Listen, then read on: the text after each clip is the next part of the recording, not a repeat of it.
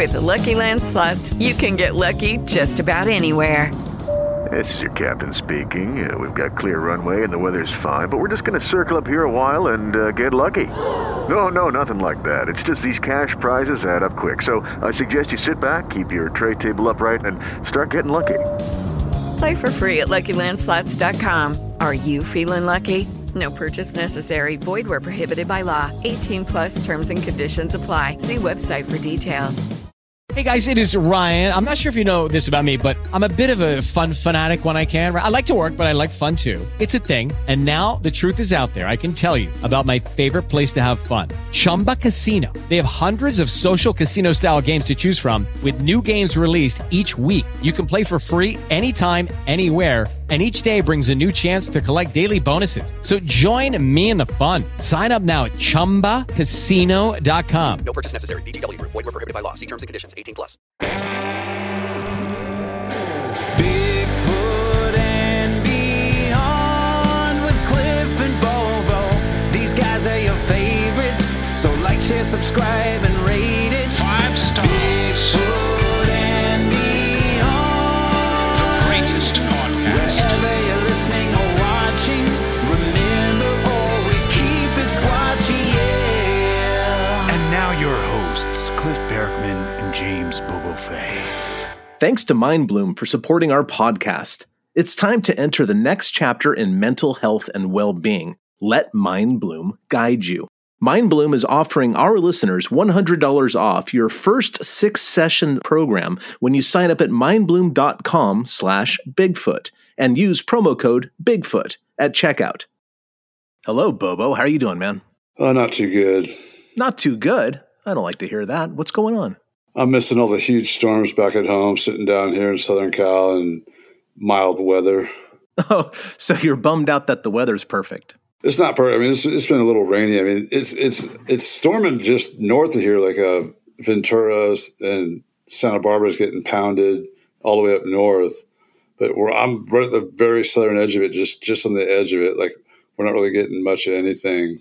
Now, you wanted to be up in Humboldt for what reason? The waves or something? Like checking out the storm? Everything. The wind, like the wind peeled, like siding off the house. Like Karita said it's been more scary. The wind was so scary for 3 days straight. It was worse than the earthquake. She thought the house was coming down the whole time, not just for a couple minutes. It was like days. Like the house, the surf got like 50, 60 feet and it was rattling the house the whole time. And then the wind blasting it. And she's really looking forward to getting out of there.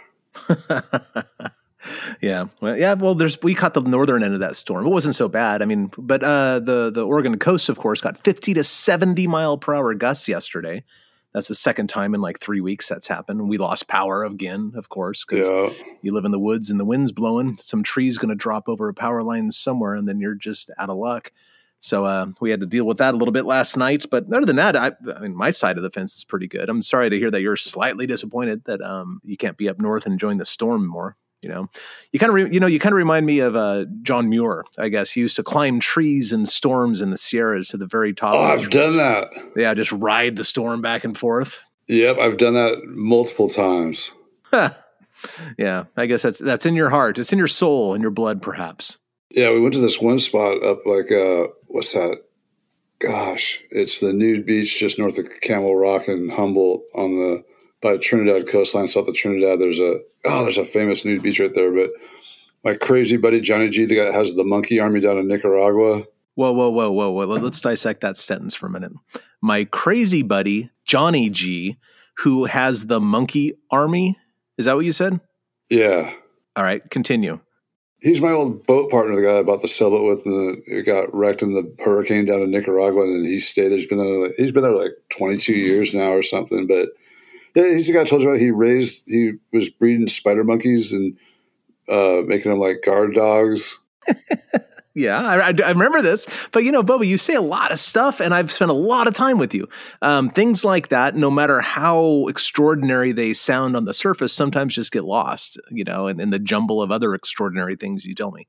Yeah, he got like a adolescent chimpanzee, and like the second year he had it, got bigger and more aggressive. Then it ended up attacking him and ripping his hand in half, like grabbing like the ring finger and little finger, then the other three, thumb and middle finger and ring finger or index finger and ripped it and bit it at the same time, like attacked his hands.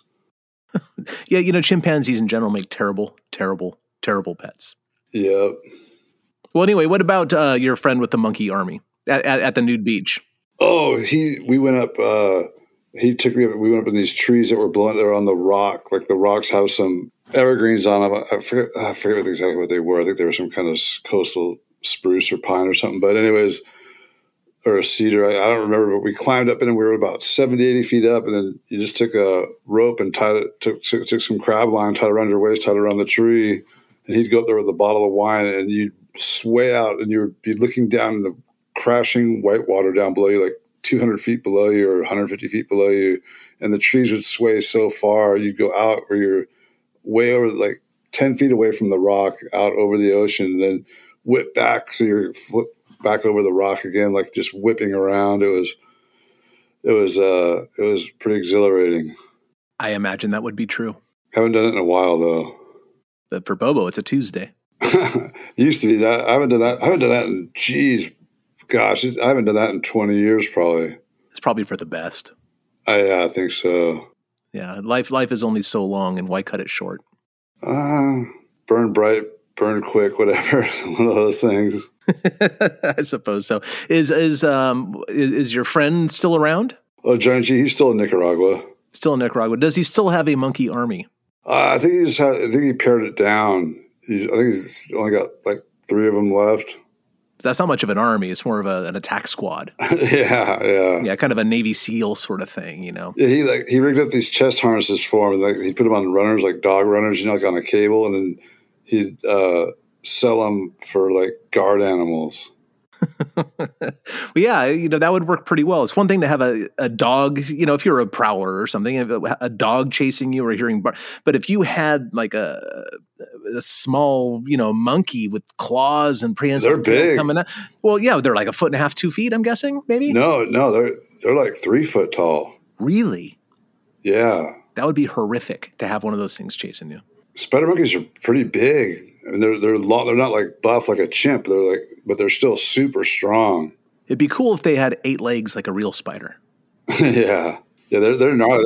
They're way gnarlier than like a Malinois or something, or a Rottweiler. Like a spider monkey they'll tear your eyes out, everything. So he bred the spider monkey army to sell them off individually as guard monkeys. Well, at first he was doing it just for himself, and then people were like going, "Man, that's a great idea," and it really worked. Because he had a terrible problem with people ripping him off, coming on his property, and then once he got the monkeys on runners around the edges, there was no more problems with that. And then so people were like, "Wow, that really works." So we started selling them. And then he was breeding them, after a couple of years, he started getting a lot of them going. How many do you need to actually make an army? Like what's the official number? Like where's the tipping point between like a troop and an army? I'm not sure how many, I don't know how many he actually had when people, I never saw the actual, I saw when he had 1 or 2, but when he had several or a dozen or more, whatever it was, I had some people see it, they said, man, it was pretty crazy. A dozen monkeys probably feels more like 40 or 50. Right. And I forgot about that sailboat story. That would make an excellent Bobo story time. Oh, that was nuts. Yeah, that is a good one. Shall we jump into it? Well, gather round, it's Bobo story time. Dude, he's gonna say some things that'll blow your mind. Classic. And if you say he's lying, he's gonna kick your behind. For sure. Once again, it's Bobo story time. Any description of felonious or criminal activity is being told here strictly for entertainment purposes and is in no way an admission of guilt or even true for that matter. So Johnny G was dating this lady that inherited this 51-foot motor catch. It was a ferro cement Samson ferro cement hole. It was a nice big catch.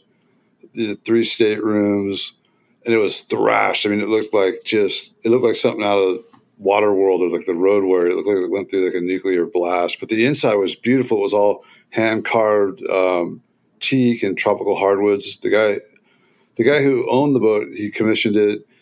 he was the vice president of Samson Boats, and he had a custom built one, and he brought it down and dropped it off in Indonesia for 2 years, and they did the custom inside work. And it was all elephant themed, like carved elephants into the woodwork, and wherever there was wood, they carved like elephant scenes in Africa and Asian elephants. And it was called the Bulawayo, which meant, I think it was Swahili, meant like elephant hunter. And this guy, sad to say, was an elephant hunter. That's why he got the boat. He circumnavigated it twice around the world. And he went elephant hunting in Asia and Africa. So he came back, and it ended up in Long Beach, and the guy passed away, and then it got handed around, like went through the family, whatever. And by the time she got it, Johnny G was dating her. It was too big for her to work on it. It was supposed to have like a blown engine and all this stuff. It was it needed a ton of work, but he got what he got it for. It was pretty strange because I got paid, and then my paycheck, whatever, I think it was $7,350. That was exactly how much half the price of the boat. So I went and hazarded them on it. Yeah, that's a sign. It's a sign from the universe. You have to at that point. Exactly. And then our crewman was Bad Billy. Yeah, I remember Bad Billy. Yeah, I mean, just crazy. I mean, debatable who's crazier between Bad Billy and Johnny G, but I'd say Bad Billy probably. Johnny G's like seems nuttier maybe, but he's a little more calculating, whereas Bad Billy's just no calculations, just blah. So that was our crew. And so we took the boat back and worked on it for a while. So we got this boat, we fixed it up, we brought it up to Eureka, we had it up there for like a year. Dude, it was so thrashed. Like we sanded it down pretty good. It had multiple layers. Like the guys who had it after the original owner died, like when, like, I don't know, it was their cousins or whatever, like just kind of slapped on paint here and there. And so and there was rust all over it. And so we sandblasted it, and like where, you put the letters, like your registration number, right? Yeah, your registration numbers on your boat on the bow and stuff. All we had was like just spray painted black flag bars for all the identification marks. Because the black flag bars, it's like a representation of the Black Anarchy flag. Yeah, the Black Flag band, right? Like they're yeah, sure. So then, like, we'd be at the bars going like, "Hey, ladies, oh yeah, you should come to our yacht. We got a hot tub," and the hot tub was just an old life raft, like from a commercial fishing boat. Yeah, full of tepid rainwater or something. No, we had a Paloma like on instant gas heater.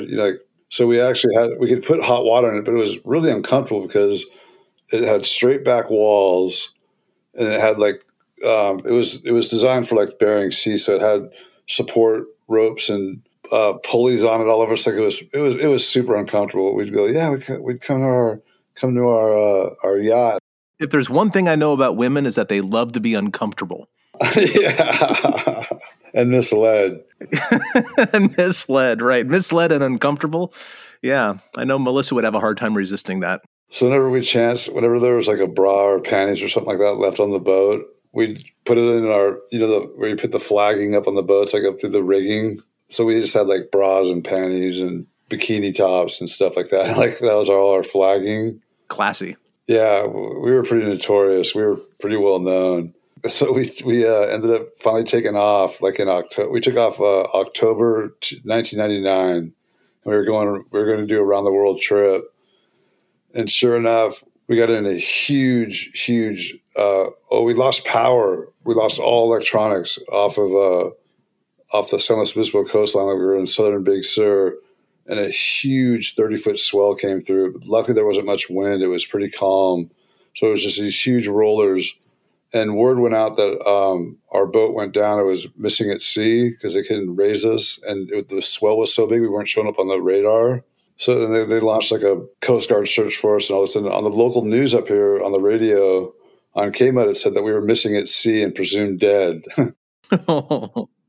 We finally got to shore, and then so we worked our way down the coast, and yeah, we just kind of were causing a scene the whole way down. And so we got everything running again, took off down towards San Diego, then coming into San Diego, lost all power again and drifted in San Francisco Bay, whatever harbor. Wait, you said San Diego, or were you San Francisco or San Diego? No, we made it down to San Luis Obispo. That's where the power went out. Then we had to fix everything down there and get the inboard running again. And we got running again. Then we took it down, down through the Channel Islands and all that. Then we're going into San Diego and pulling into San Diego like in thick fog one night. All the power went out and the engine died. Like everything just kaput. Like it was full system failure. And we ended up drifting. And of course, Bad Billy was drinking like crazy, like had whiskey hidden on the boat and stuff. He was drunk. We go drifting through the harbor in the fog, and we started seeing these signs saying, "Do not enter United States Navy active, whatever." There's a huge Navy base there. It's like a submarine base, man. They take that stuff pretty seriously down there. Yeah. So we ended up floating past some munitions. They have like these pier dock things out in the middle of the bay, like just by themselves, these like warehouses on stilts that I guess they're heavily fortified and guarded, that they keep munitions in. And I guess there's nuclear tactical weapons on that area too. Like there's a lot of nuclear armed vessels in there. And we were just drifting quietly through the fog in the dark, like around 12:30 at night. Then finally ended up coming up and banging into one of those structures out there that, had the dock on it and stuff. And we're tying up on it. There were signs all over the place saying, do not, you will be shot on sight. Like this is a shoot to kill zone, whatever. And so we tied up. We're like, man, we're probably going to get in trouble for this. And we're tying up. And then Bad Billy gets up onto the dock in front of the warehouse thing. And all of a sudden this guy steps out, some dude with a clipboard steps out and goes, "You are on United States military property. This is Navy Department. Da, da, da, da. You are, under arrest. What are you doing here?" And we said, "Hey, we lost power." And, we're like citing maritime law. Under maritime law, we can seek refuge, whatever. And he's like, "Don't get me into that crap." And I was trying to keep it mellow. Bad Billy's like going F you to the guy right off the course. He's telling the guy to F off right off the bat. And then the guy's, he's like, he was a no nonsense guy. And then Bad Billy, I forget what he said, but Bad Billy pulls out his fillet knife and like points at the guy and says, "Don't screw with me or I'll slice you up," or something like that. Always a good move when dealing with military or police. Yeah. Be sure to threaten them before things escalate. Yeah, and this guy, he had a leg cast on and an arm cast. Jeez. All the wrong moves every step of the way. Good job. He blows this whistle, and then the next thing you know, these dudes in wetsuits and like scuba gear with machine guns come flying up onto the dock. They were underneath. They were like hanging underneath it. We came in the middle of a SEAL exercise. Good timing. Yeah, it was a Navy SEAL, so they're all pointing their guns at Billy, and we're trying to keep it calm because he's such an idiot. He'd try to fight them all anyways. That's just that's a brief synopsis of that sailboat story. Then we got down to Nicaragua, tied up down there. Then the first hurricane in 400 years to come that part of shore came ashore and blew it aground, and it sat up there. And Johnny G guarded it for weeks and weeks, but he couldn't leave. He had to leave it eventually to get supplies and stuff. And he took off. And when he came back, there was like $150,000 worth of gear gone. All the rigging, all the sails, all the electronics, the motor, like the whole boat had been stripped, everything. This is before he had his monkey army. Exactly. This is what led to the monkey army. Oh, yeah. It's a logical consequence. Yeah, but he's still there from where the boat shipwrecked there. He's still down there. When's the last time you communicated with this guy? It's been a couple of years, probably 3 or 4 years. Maybe it's time to reach out. Yeah, I should check out what's with the monkeys. Seriously. I'll have to get a hold of them. Well, all right. Well, there you go. Stay tuned for more Bigfoot and Beyond with Cliff and Bobo. We'll be right back after these messages. There's no quick fix for anxiety and depression. It's not finding a new therapist or starting an exercise routine, not more and regular meditation or a better diet. If you haven't figured it out yet, life, healing, and becoming a better version of yourself is a process. It doesn't stop. You don't magically arrive. But sometimes you need something to unlock your brain, a new way of thinking about and seeing the world. Maybe that thing is guided ketamine therapy from MindBloom. In fact, Dan, a sales engineer and real MindBloom customer and believer, says, "MindBloom has helped me take back control of my life. I feel free." and you too can feel that freedom. MindBloom is the leader in at-home ketamine therapy, offering a combination of science-backed medicine with clinician and guide support for people looking to improve their mental health and well-being. MindBloom connects patients to licensed psychiatric clinicians to help them achieve better outcomes with lower costs, greater convenience, and an artfully crafted experience. To begin, take MindBloom's online assessment to determine if MindBloom is right for you. If approved, you'll schedule a video consult with a licensed clinician where you'll discuss your goals and expectations for mental health treatment. MindBloom will send you a kit in the mail complete with medicine, treatment materials, and tips for getting the most out of your experience. After only 2 sessions, 87% of MindBloom clients reported improvements in depression, and 85% reported improvements in anxiety. It's time to enter the next chapter in mental health and well-being. Let MindBloom guide you. Right now, MindBloom is offering our listeners $100 off your first 6-session program when you sign up at mindbloom.com/Bigfoot and use promo code Bigfoot at checkout. Go to mindbloom.com/Bigfoot, promo code Bigfoot, for $100 off your first 6-session program today. That's mindbloom.com/Bigfoot, promo code Bigfoot. With the Lucky Land Slots, you can get lucky just about anywhere. This is your captain speaking. We've got clear runway and the weather's fine, but we're just going to circle up here a while and get lucky. No, nothing like that. It's just these cash prizes add up quick. So I suggest you sit back, keep your tray table upright, and start getting lucky. Play for free at LuckyLandSlots.com. Are you feeling lucky? No purchase necessary. Void where prohibited by law. 18+ terms and conditions apply. See website for details. All right. Well, should we jump into the Q&A then? Sure. Yeah, that's why we're here. And that's why probably most of our listeners are here. Okay, why don't we listen to the first voicemail here? And again, all of our listeners out there, if you want to ask us a question, there's a couple ways to do it. The best way to do it, of course, is go straight to our website, which is BigfootandBeyondPodcast.com. And there's a contact button or something like that there. And you can hit that. And once you go to the next screen there's 2 ways. You can either leave us a voicemail, and that way you can actually hear your voice on the air. And we're going to start with those people who did that. Or the second way is, if you don't like the way you sound when you're recorded, like, do I really sound like that? You can always leave us an email. You can send us an email. You put something like Q&A or something in the subject, and then Matt Pruitt, our lovely and talented producer, will dig through it and give us the questions for the next month's Q&A. So there you go. You can go to BigfootandBeyondPodcast.com and shoot your questions to us that way. Okay, but here we go. The first voicemail. Let's hear it. Hey, Cliff and Bobo. I just want to wish you guys happy holidays, happy New Year, and all that. Coming to you from Squatchachusetts, just outside of Boston.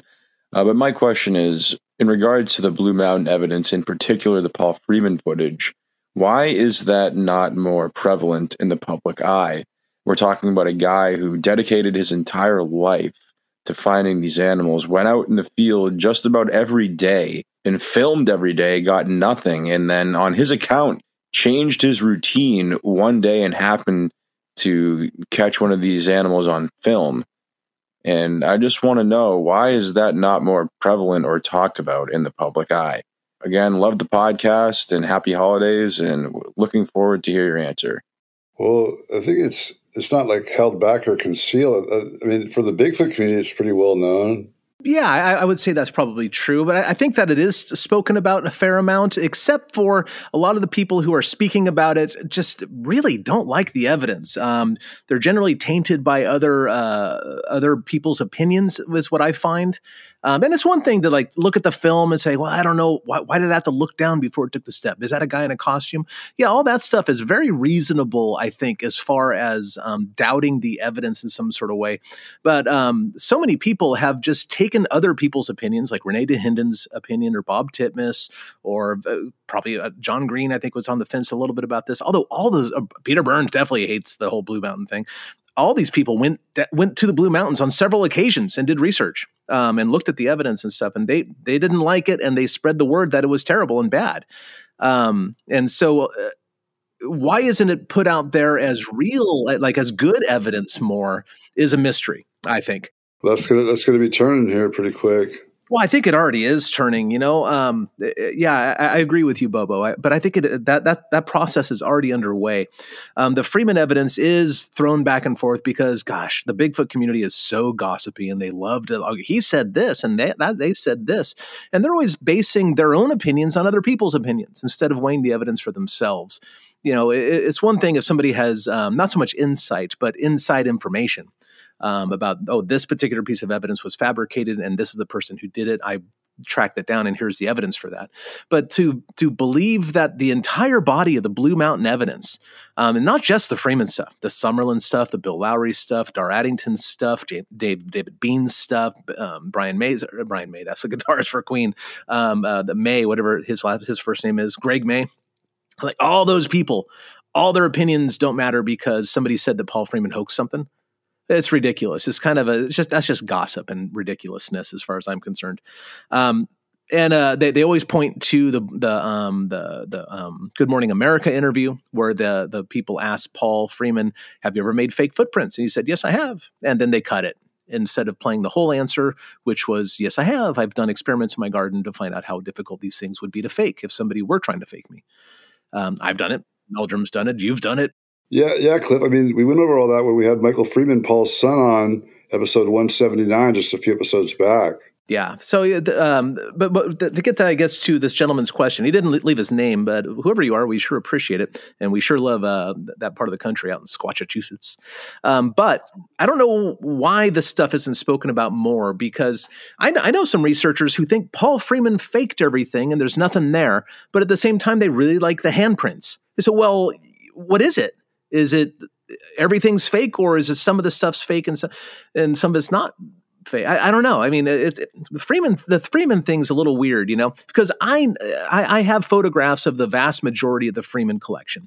I'm good friends with Michael. I have a lot of the background information. Michael Freeman, of course, is Paul's son. Paul's dead. I have a lot of inside information. It's like, okay, well, you know what? Everything adds up to be pretty much legit. And sure, there are fakes in the Freeman collection, but that doesn't mean Paul made them. That doesn't mean Paul faked it. That means Paul went out to a location he was told about and cast whatever he found, which is another thing that all good researchers should do. I don't know. I guess some people might go out to an area and think that footprints are fake and therefore not cast them. But what kind of researcher is that? I mean, you should record everything that you find out there, whether it's real or fake.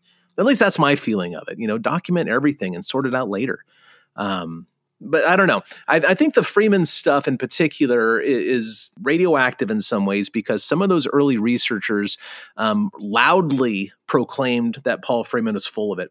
And part of it is because I think some of it was probably jealousy. I think some of it is because at that early stage in the game, we did not know as much as we do now about Sasquatch footprint casts or handprints for that matter. There were so many fewer examples in the data set.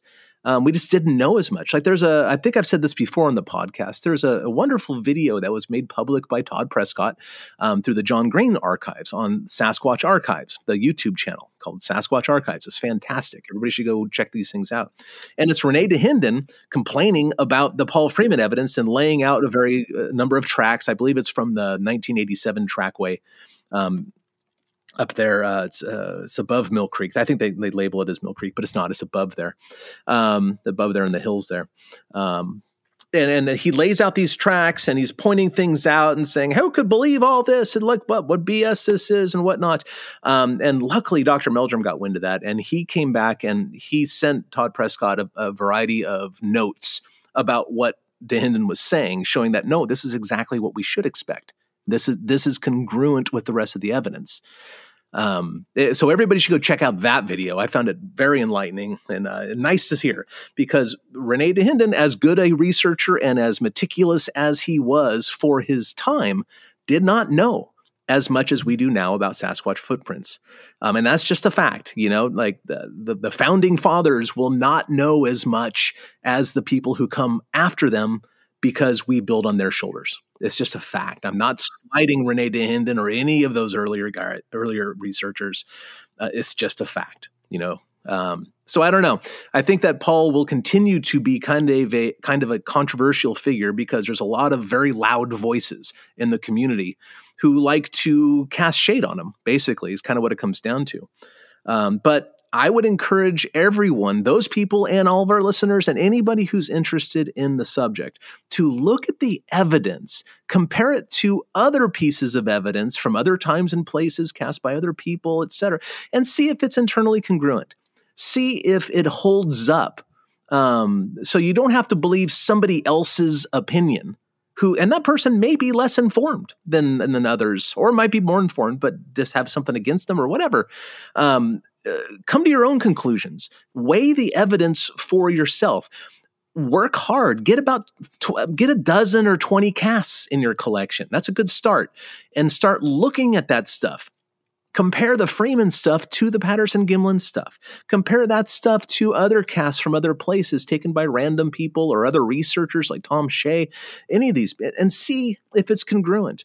I've done that, and I find that the Paul Freeman footprint and handprint casts are exactly the way they should be based on other people's evidence who knew nothing about Paul's evidence. I find it very, very compelling. That's just my take on it, and people are welcome to disagree. But if you're going to disagree, please show me examples from the data, not what other people are saying. People say all sorts of stuff that just frankly isn't true because they base it on their own opinion. And your own opinion may feel like a fact, but it's not. It's not a fact. It's an opinion. Exactly.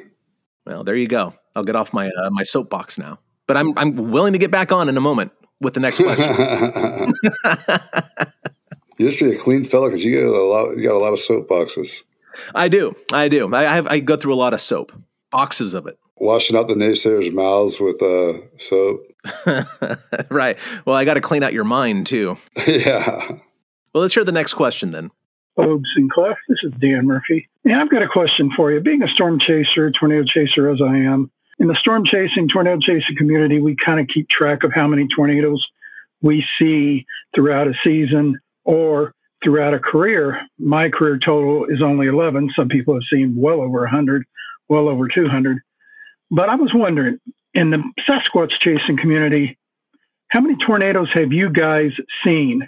Is it 5? Is it 10? Is it a few? I'm just wondering exactly about how many that you and Cliff have seen in a career and maybe in a season. Thank you very much. Are you talking Bigfoots, or is it a euphemism for Bigfoots, or does it mean actual tornadoes? I don't know. That's an interesting question because he did use the word, how many tornadoes have you seen? And I guess my answer would be 0 if that is his question. No, we saw that one in Dallas when the airport got hammered. Oh, yeah. Well, that one never actually materialized into a tornado, but it was really close. That was awesome, too. It was an F4. No, was it? I don't think so. You sure? I'm 100% positive. Oh, well, it must have missed us then. No, it pounded the airport. I think it was a little bit off of. I mean, I totally remember the day, but if the tornado actually hit, that would be a different thing. I think it was maybe it was an F4 that kind of grazed us because we were at the edge of it or something. Yeah, we were on the edge of it. It hit. Remember, like 180 planes they couldn't even fly because the hail was so big and gnarly. And I remember the 18-wheelers getting picked up and thrown around like right outside the airport. Yeah, I was thinking that didn't happen because we weren't in it, but you're right. I think that you are right. There were a bunch of tornadoes in the area, and we just grazed the edge of it, and it was gnarly enough. Like that hail hitting the planes and stuff, it was insane. Well, it was F5 that when it hit the airport, it was an F4. That was an insane day. But luckily, Moneymaker saved some lives. That was that was Moneymaker's most shining moment because if one of those windows had popped, he would have been hailed as a hero. Yeah, absolutely. Yeah, and of course, Matt, we're all the Dallas airport. It has huge glass windows. I don't know, 30, 40, 50 feet. And they're just towering glass windows. And when the tornadoes were coming close, all the workers at the airport, the security and stuff said, "Get away from the windows. Get back in here. This is the safest place to be." Because that's not the first tornado that came through there. They know what to do. Then they let us go back and sit in the seats after the thing had passed. But I don't think Moneymaker was aware of that. No. It was before they let us sit back down again. We were not allowed in that area. Oh, okay. Well, I remember that guy came and sat in that area, and Matt came and had words with him to try to get him out of that area. And the guys threatening him. Yeah, it's like, I'm not going to do what you say. You're not wearing a badge. I don't know who you are. And Matt goes, no, you need to get out of here now because I'm here to keep you safe, or something to that effect. And he kept pushing them and whatever else. And we were all just kind of laughing. And you filmed some of it, of course, but you lost that phone, unfortunately, or something. You lost the footage somehow. And the guy was getting belligerent, and the moneymaker was being belligerent back. And it was quite the scene for a minute. And eventually security came and talked to moneymaker and asked him to stop. Yeah, moneymaker goes, oh, good. Here's my backup. They go, sir, you're getting out of control. They were there for him. Yeah, they got him away. But, by that point, the storm had passed. And I think Matt was just trying to make a point that people should obey what he says.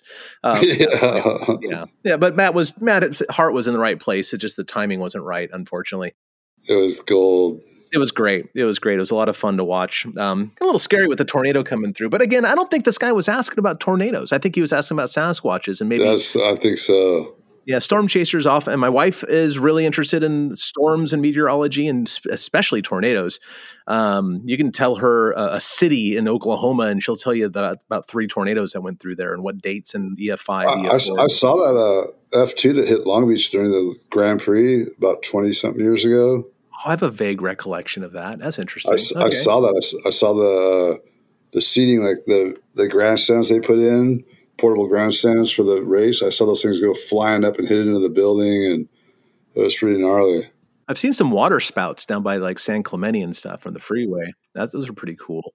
I've seen water spouts too. Then I seen a big tornado when we were kids driving cross country, like out, I think it was Kansas or Missouri. We saw a big one in the distance, and then that's about it. Yeah, because the one we saw, the one in that we saw in Dallas, the storm wall, it was hailing and raining so hard we couldn't see the funnel. Yeah. Okay, maybe that's why. Yeah, I remember it was really dark and big ass hail dropped from the sky for a long time and pelted the planes and broke windows and stuff. It was crazy. But, I think this gentleman, Dan, was asking about how many Sasquatches we've seen in our entire lives during a season. Well, mine's easy. 1, maybe 2, 1, maybe 2 is my answer for as far as Bigfoot, but putting eyes on a Bigfoot. But for you, it's a much more convoluted answer. So you want to explain it? Yeah, I mean, I've seen him more than a half dozen times, but a lot of people wouldn't count. I know people that I go, you saw one. They're like, oh, I can't say for sure I saw one. I'm like, dude, like what else is 9 foot tall and hair covered? But yeah, I mean, I've only had one glimpse in daylight, and the rest were all at night with naked eye, thermal, or night vision. And some of them aren't great. They're just like blobby or like my first one, even though it was the one that blew me away the most, because it was my first one, and realizing how big it was, how thick and wide it was, that blew my mind. But it was admittedly a poor sighting. It was more that we could rule out what it wasn't. We could rule everything out just because. But it was, it wasn't that great of a sighting. But then I had my best sighting 3 years. I had 2 really good sightings in 2004. One up in the Olympic Peninsula, that one on the Highway 101 on the Quinault Reservation. Then I had that one down in Jicarilla at Hoyt Velarde's place on the Jicarilla Apache Reservation. I had my best sighting ever. That was cool. I watched that one for several minutes. And then the other ones were nothing great. All of them were, I mean, you could see them and you could see them moving around, but it wasn't like you could see muscles flaring. And then when I had that one in about 3 years ago down in Louisiana, when the thermal didn't work properly, I guess that had to be my best one because, well, was that one or the Jicarilla one? Because the one in Louisiana, I could see, the different color gradations, like where the muscles are, working hard, they get a little warmer, and like where the hair was thicker, you could tell. I mean, it was amazing. I could see that was the only one I ever saw any detail on. What about that one in Ohio when we were filming? Yeah, that was just more, I mean, it was just a silhouette. Yeah. Just like the 2 closest ones I've seen was that one and the one with Jamie J at Bluff Creek. Ironically, both the ones I saw were about the same size. That were really close. They were both like 5'10", maybe 6 foot in there, that range. And, maybe 220, 250, somewhere in there. Pretty bulky then. Yeah, but not exceedingly bulky. I mean, I guess it looked to me like, just guessing, like 6 foot, 225, the one we saw. Bluff Creek, but the one I saw in Ohio was probably about 5'10", maybe 6 foot, but more like 5'10". Yeah, you said it looked like Adam Foskey, our tech guy. Yeah, just like looked like stocky guy, looked like a high school football linebacker to me. Well, so let's put a number on it. You don't have to be exact, but how many times would you say that you have had either clear? I mean, how many sightings or fleeting glimpses? We'll all in one pool there. So how many? Okay, there's the first one, second one, third one. If I count, I guess with counting the one if we count North Carolina, you got to count it because that's the only one I have for sure. Yeah.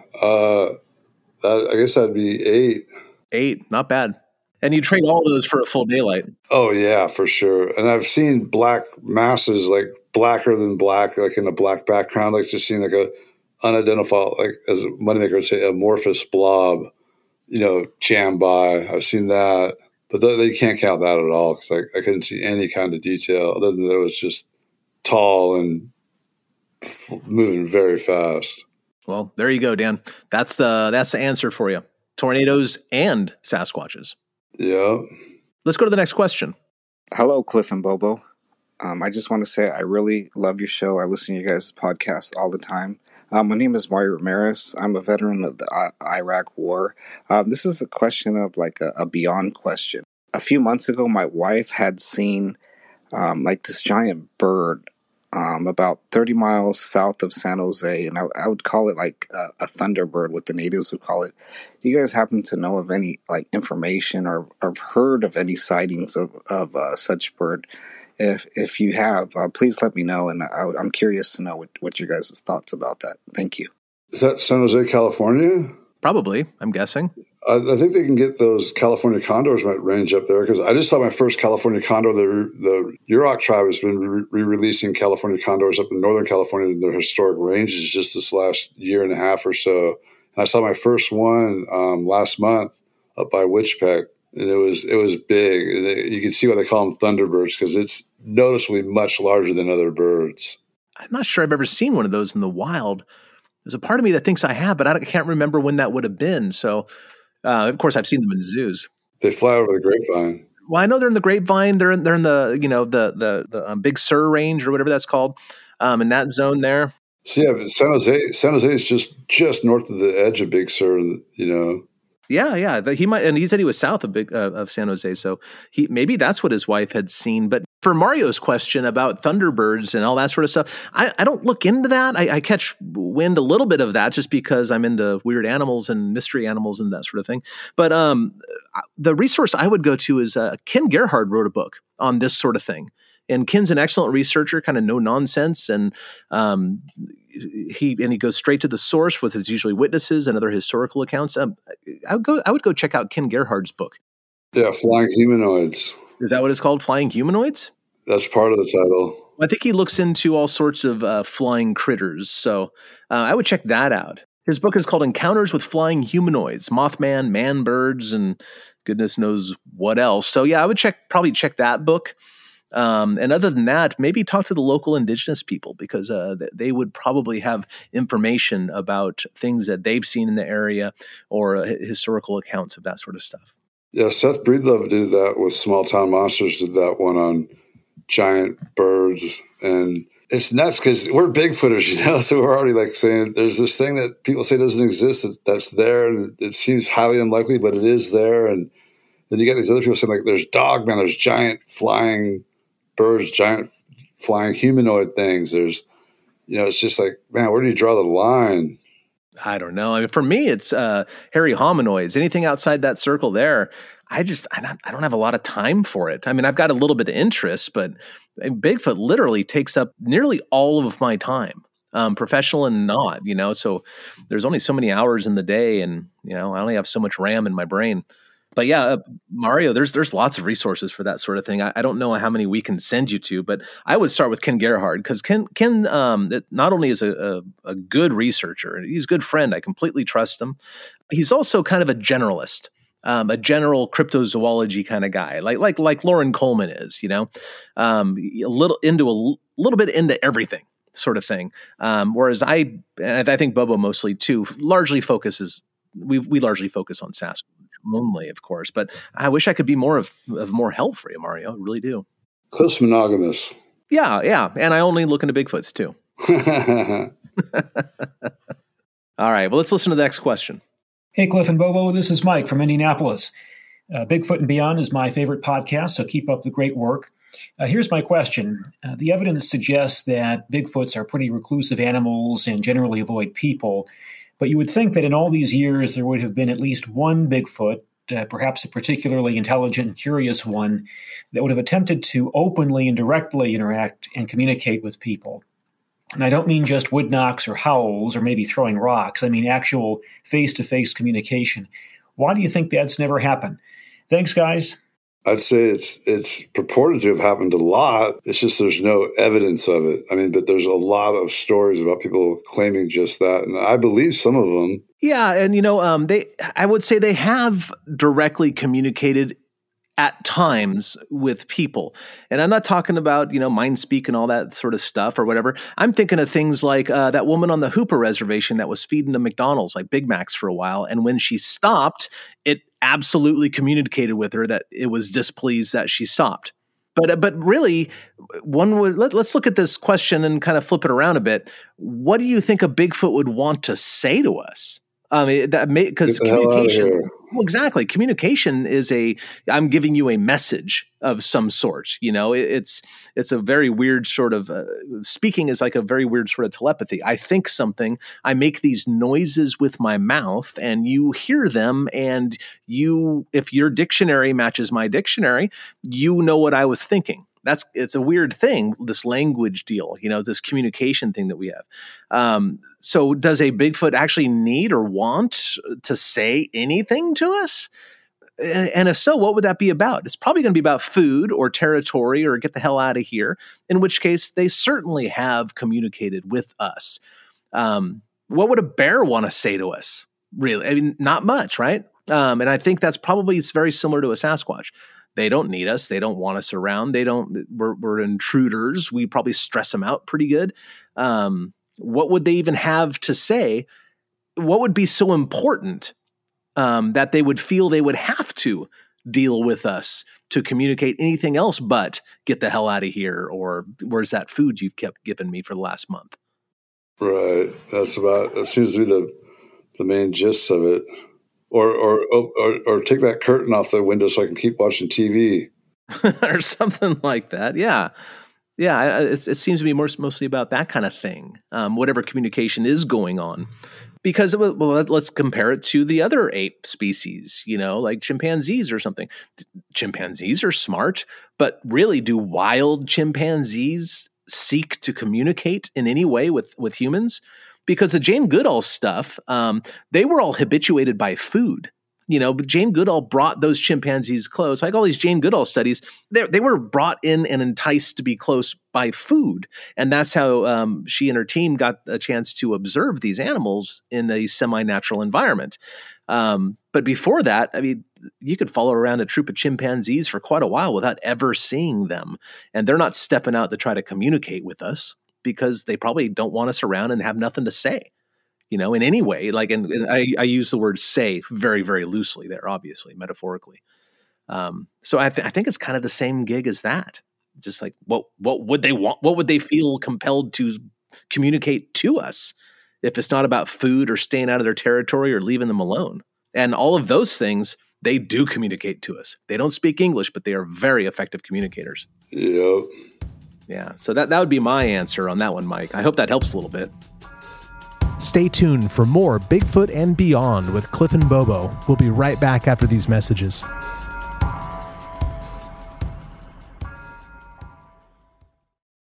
All right, well, let's go to the next question. We have a few more of these voicemails, and we can go into the written ones if we have time. Hey, Cliff. Hey, Bobo.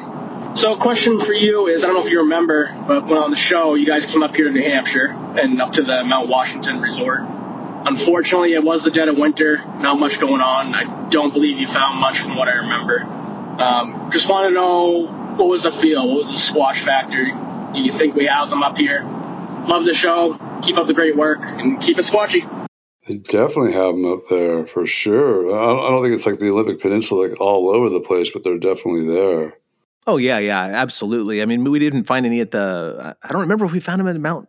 I know that one night we got fooled by some noise or whatever, but man, what the New Hampshire thing? Certainly the habitat is great. I was very impressed with the habitat. What do you think, Bobes, about that one?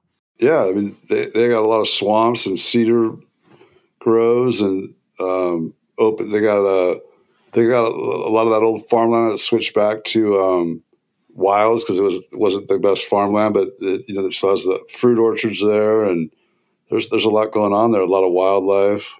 Oh yeah, and it reminded me of the Pacific Northwest, like on maybe a 3/4 scale. Like everything wasn't quite as big as the Pacific Northwest and the sort of grandiose vistas and towering mountains on the horizon. But man, they've got it all. It's just not quite as big as it is out west. But what really impressed me, if they're to leave me no doubt whatsoever that Sasquatches are in fact in New Hampshire, at least some of them, is that footprint that we got to investigate in New Hampshire. Oh yeah. That was one of the nicest looking footprints I've seen pretty much anywhere. It was very impressive. The guy said he was going to make copies and maybe reach out, but he never did, unfortunately. I wish he did because that was just a beautiful cast. But I did get a picture of it. In fact, I got a picture of RPG holding it, if I remember right. And for those people who don't know what I'm talking about, you can go back and look at the episode, of course. There's really interesting video and some photographs of this particular footprint cast. And for our members, a lot of you guys have become members now. We really do appreciate that. And we get an extra 45 minutes or so of content every single week. And we'll be doing a special members Q&A after we're done recording this regular episode. For you members, I will go ahead and send a photograph of this particular footprint cast over to Matt Pruitt, our producer, and he will post it on our Patreon for you guys to check out. It is a beautiful cast, just a beautiful cast. I've got a number of great photographs of it, so I'll send it your way. But yeah, they're in New Hampshire, is the short answer. They are there. Yep. And for our final voicemail question, here we go. Sir Cliff and Sirloin. Gosh almighty. You guys are great. I was wondering, Cliff, if Bobo's trailer is still in your backyard. And if so, let's make some moolah off of it, right? Let's B&B it. Let's offer excursions. Like come in, take a trip to the museum, take a trip to your hotspot, book it at your convenience, offer a premium, I have no questions. This is Trent from Chesapeake, Virginia. Love you guys. Trent, I love you too. And it's not only because you're probably just a lovely person, but Bobo's trailer is still it's actually in my outbuilding. It's not in my backyard or anything. It's in my outbuilding. I've got a sizable outbuilding and it is still in there and it's all right. It's not going anywhere. It hasn't moved since Bobo put it there. But I am with you. I think Bobo is missing an opportunity here. And maybe you can, if you guys agree with me out there in, podcast land listening to this, you can email the podcast and let us know your opinion on this. But I think Bobo, nothing personal, Bobes, is you're missing an opportunity here. I personally don't want people living in your trailer in my backyard, but imagine, Bob, if you took this thing up to Aikens Creek and you made some deal with the Forest Service or the campground hosts and you just put it there and you hired out Bobo's Airbnb at Bluff Creek. And put a small Bigfoot library in that thing. There's a number of Bigfoot books, a couple casts. I happen to know somebody with a lot of casts he'd be willing to help you out with. And you rented that thing out for a weekend or something like that. I bet you can make some nice side coin on that one. A very reasonable price for the customer. And, it'd be making money, which is more than it's doing in my outbuilding right now. That might be a good thing to do, So I think you might be missing an opportunity here, Bobo. I was thinking of doing that, and then because when it sat for a while, the next time I would use it, like the stove wasn't working, the fridge wasn't working, like the AC wasn't working, the heater wasn't working. I mean, it wasn't like it needed to be all replaced. It just need some love. Yeah, then it's got to be the other big thing is it has to be resealed. I happen to know a way that you can probably drum some money up to pay for it. You could always rent it out and there you go. In fact, you could probably get somebody to rent it out for free if they do the repairs. I mean, I'm just saying Bobo's Airbnb is something that I think people would go for. Yeah. When you said that B&B, I was thinking Bobo's Air, Bigfoot and Beyond. There you go. And we can even have like a little, like a little radio or something in there, just playing the podcast on loop or something like that. All the episodes. There you go. They can turn it on and off, of course. So we wouldn't want to like torture them or something. But yeah, there's a lot of things you could do with that, and put one of those boots on the tire, somebody can drag it away because it is humble to do that. But still, I think that's an opportunity. I think it's an opportunity that you could take advantage of. And Aikens Creek or somewhere like that would be perfect, right there at the door of Bluff Creek. I wanted to get it going again and use it as my studio for doing this. That is not a way to make money on it. Well, I guess it kind of is, if we, the beer money that we make on this sort of thing, but still, it might be a thing for you to consider. The hard part would be to get out there and clean it up after the use, and or get somebody else to do it for you or whatever. But I think you're sitting on a nice side income. That's just my feeling on it. But I don't know. It's fine where it is. It's not going anywhere. It's safe. It's dry. Any rodents getting into it? Oh, I don't know. I haven't been inside that thing. I'm sure we have these cute little adorable rodents. They're not actually not that small, really, but brushy-tailed wood rats. They're not adorable. Those things are hell. Oh yeah, but they're adorable. They're awfully cute. They're cuter than the regular rats with bald tails. These have like furry tails all the way down. Yeah, but I will admit that they've destroyed some of my possessions in the outbuilding. Oh, no. Yeah, but I don't know what's going on with your trailer. I haven't been inside that thing for many, many, many, many, many months, probably over a year. Uh-oh. But last time I was in there, it seemed okay. Damn it. All right. Now I'm getting worried about the trailer. Don't worry about it. It's fine where it is, and if you don't think it is, feel free to come get it and turn it into something. Right. Yeah, feel free to do something about it. I'm waiting to get some loot together so I can get it fixed up good. Yeah, well, I think this is I think that's, if you do, I don't know how interested you are in tax stuff. You could always, it's a write-off if you start dumping money into that thing and you're making money on it. Oh, that's true. Yeah, there's certain advantages, Yeah. Listeners, would you be interested in staying in how big is the trailer? It's small. I think it's a 18 or 19. Yeah, it's got a couple beds in it. It's got stuff in it. You'll be dry. You'll be fairly warmer than outside. Yeah, it gets warm in there. And it's, honestly, Bobo, there's a certain rustic element to your brand in general. If you say, I don't think anybody would expect to be in the lap of luxury if they're renting out Bobo's trailer. That's pretty nice. It's just small. Well, that's all right. I mean, it's same size as a tiny house. Yeah, that's true. And I see people rent out smaller trailers than that, actually. Right. And whatever price tag you put on it, no matter how much or how little, it's still more than you're making now on it. That's true. It's just something to think of, something to chew on. Thanks, Trent. Yeah, thank you, Trent. Yeah, love you too, whoever you are. Trent from Virginia. Yeah, Trent. All right, my good friend Trent. Well, that's it for our listeners' audio questions. Now we're going on to the written questions. Yeah, we'll get through as many of these as possible in what little time we have left.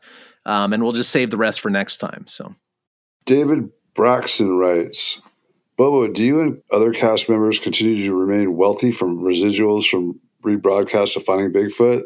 Yes, we're making millions. No, it's unscripted television. Like reality TV, they call unscripted.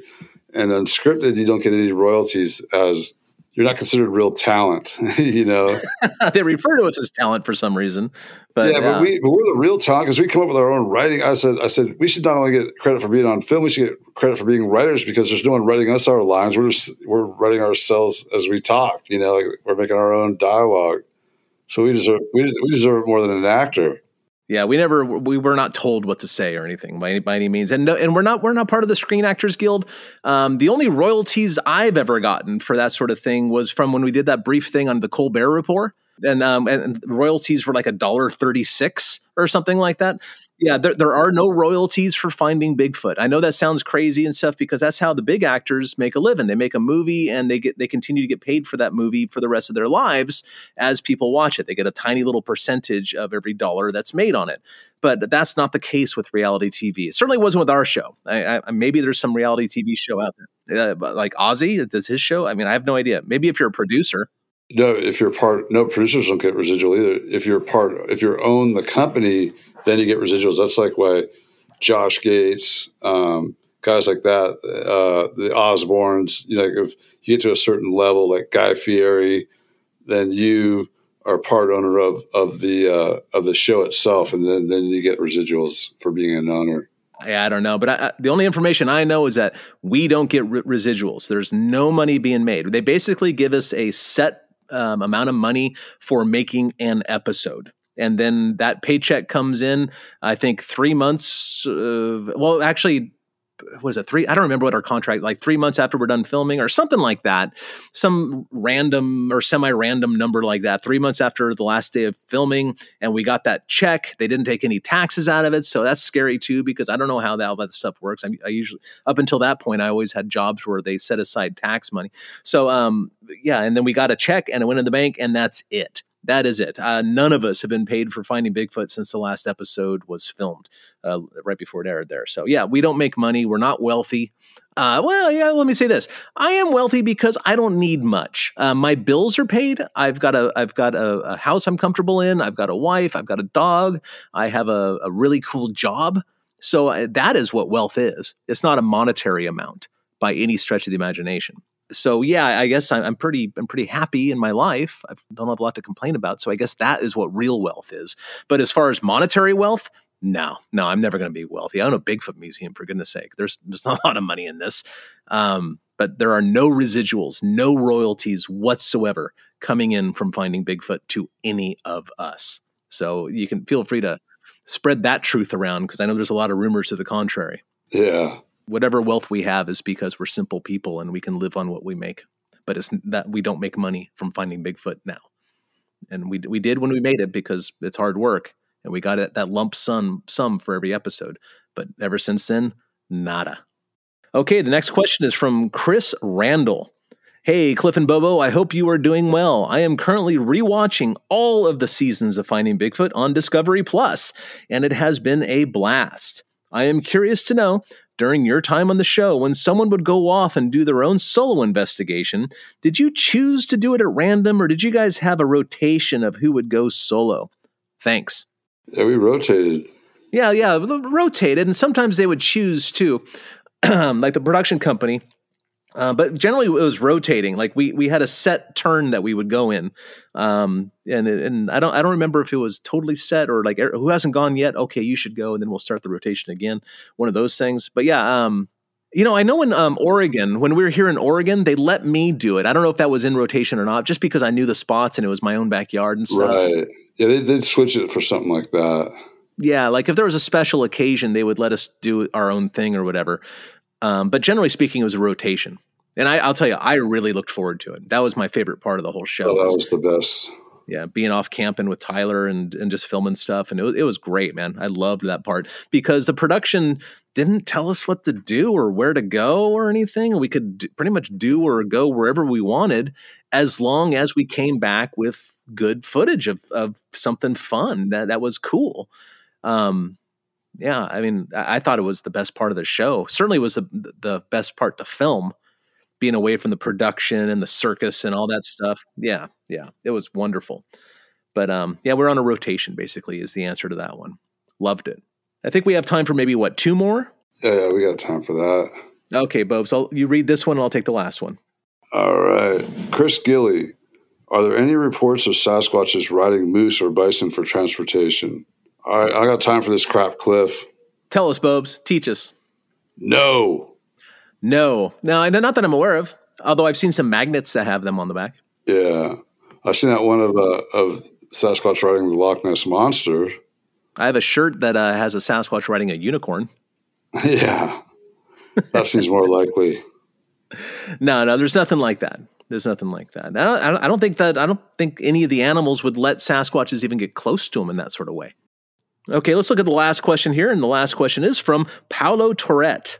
This is one for Bobo. Have you ever thought about writing an autobiography? There's not many people who have a life like yours, who have lived a life like yours. It's inspiring, exciting, interesting, and absolutely hilarious from the snippets that have surfaced on Bobo's Storytime. Please do. I know I'm not the only one who would love to delve in. Yeah, I've had a lot of offers, and I had that book deal on the table for a while, and then I hired a guy to help me write the book, a buddy, and then he started looking at it like it was his book about me and not my book that I hired him to help me write. So we got into this big fight about it, and that got held up. And then I basically wrote the whole thing. I wrote 100. I needed 205 pages, I think they said, or 195, something like that. And I was up to 171 pages, and that's when I had that whole thing happen when I got bumped off the plane before Christmas, and I got escorted out by the police from the airport. What? When I left my computer bag on the counter at the gate, because they gave my seat to that lady because she was crying because she'd been sitting in the airport for like a day and a half, and we were just coming back. I'd been in the airport for 2 days at that point. We were coming back for Christmas off one of the shoots, and it was like December 23rd or whatever. Like we left the 21st. This was the 23rd. I'd been flying back and forth across the country just trying to get, because of the storms, just trying to get into San Francisco. Then I got to San Francisco, and the little 27-passenger plane, that's all they had back then, was a little propeller plane to Humboldt. And the woman, I guess, had been there for 2 days or a day and a half crying, saying she needs to see her grandkids. She needs to see her grandkids. And she was stuck in the airport. And normally normally would be like, okay, something like that. I'd be like, okay, go ahead, take my spot. But dude, we had been on the road for like 4 months, and I was just so beat, tired. And I just spent 2 nights in airport sitting up, like, no sleep, just sitting in plastic chairs, and just couldn't wait to get home. And also, the guy taking care of Monkey, who was staying at my house, he left that day. I said, go ahead and take off. I'm going to be home this evening. I'm flying in. So he left that evening, and Monkey was in the house, like, going to need to go to the bathroom and this and that. And I got there. I had a connection. I got into San Francisco. I got to it said flight was at 10:30, doors open at 10. The gate closes at 10:20, and I got there at 10:06 or 10:07 or 10:07 or something like that. There was still like 13 minutes or 14 minutes until the gate closed, and I had a first class ticket, so I was like, and they knew I was on the flight coming in, and I made the cut, and so I was sitting there, and all of a sudden this lady was up there crying, and I was waiting for like 5, 6, 7 minutes, and all of a sudden she starts going, "Thank you, thank you, thank you." And she goes to board the plane, and I walk up and I said, "Yeah, James Fay, here's my ticket." And I saw the chick at the counter; her eyes go big, and she looks at me like, "Uh-oh," and then she looks at the lady walking on the plane. I said, "Did you just give my seat to her?" And she goes, "Well, you weren't here on time." I said, No, I'm here. The gate is open. That's my seat." I go, "Ma'am, excuse me, ma'am. Could hold on 1 second, please?" And she's like, "What?" She starts like getting hysterical, and I go, "If that's my seat, I am here and I want my seat. Do not give away my seat," because they've done that. I got bumped so many times from United. I was at war with them. I was so mad at them already. I said, "You did not just give my seat away. Like, I am going home right now." Because also they said, if you didn't get on the flight tonight, there was no flights until Christmas Day, 2 more days later. And I was just like, screw that. I'm not sitting here for 4 freaking days and then flying on Christmas and leaving Monkey in the house for a couple days by herself. So I flipped out. And it was during that time in San Francisco when you had to like fly in to one terminal, get out, go out, and then come back in through security again, then go back to the other terminal at the same airport. But you had to go through security. It was lame. It added like a bunch of hassle. So I was like, oh man. So I had to go through security. And I always kept multiple copies of the book on thumb drives. So I had my computer with 2 thumb drives. I had to pull them out of my pocket. I had one in my pocket, one in the computer case, and then the computer had the copy. And I was going through the security again. I'm like, oh shoot, I got this thumb drive. So I put it in the computer bag, and I never kept them all in the same bag together. Just right then, and I was hustling to get to the next, make sure I got there on time. So I didn't even pull it back out and put it in my pocket. I just carried my computer bag in my backpack and jammed over to the next gate. I need to get my flight home. And that's when that all happened. And then I was saying, "You're not giving me my seat." This is starting to get really mad, going, "Where's the supervisor?" I was telling that lady, "Do not." And then this other guy came and goes, "Sir, you're being aggressive. You're being threatening," and like trying to blame it on me. Like I was the problem. Like, no. This is about you guys giving me it. That's my seat. I want it. I got the ticket right here. Too bad. I don't care if she's crying. I'm going home. And then they started like going, sir, you're scaring me. You're being very aggressive. I said, I'm not going to do anything. I'm just very, very upset because you guys pull this crap all the time.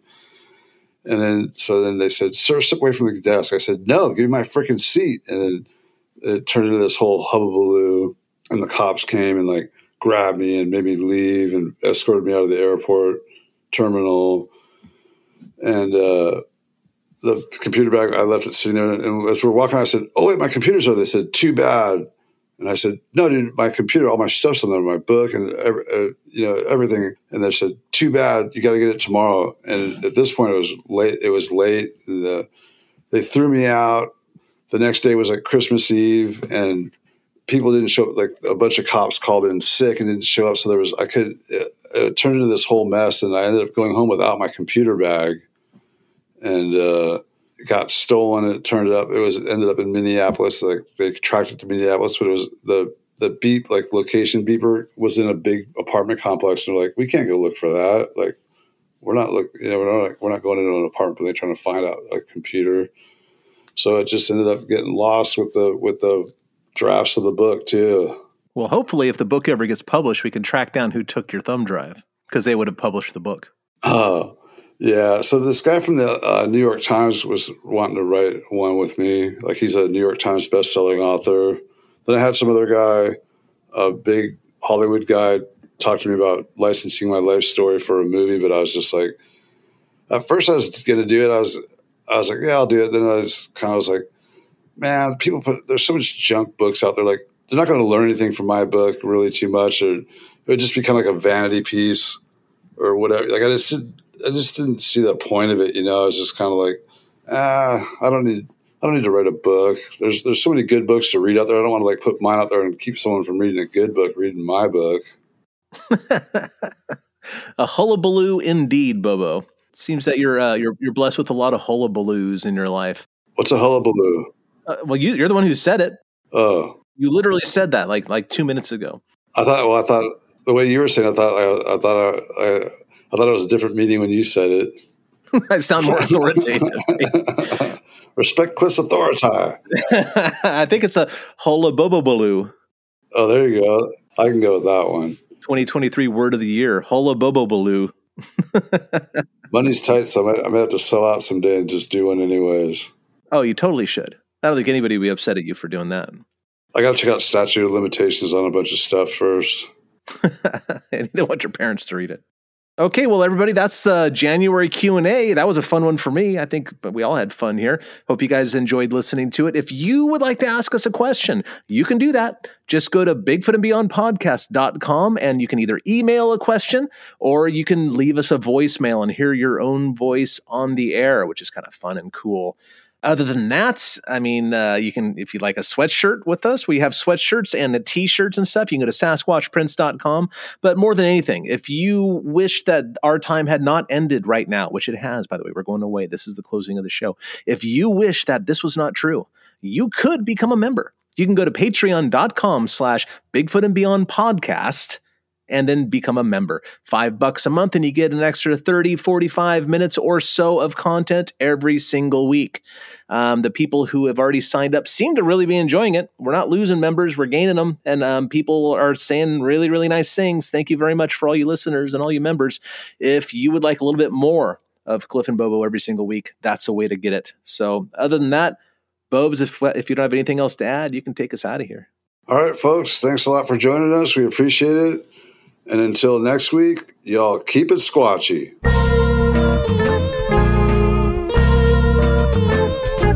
Thanks for listening to this week's episode of Bigfoot and Beyond.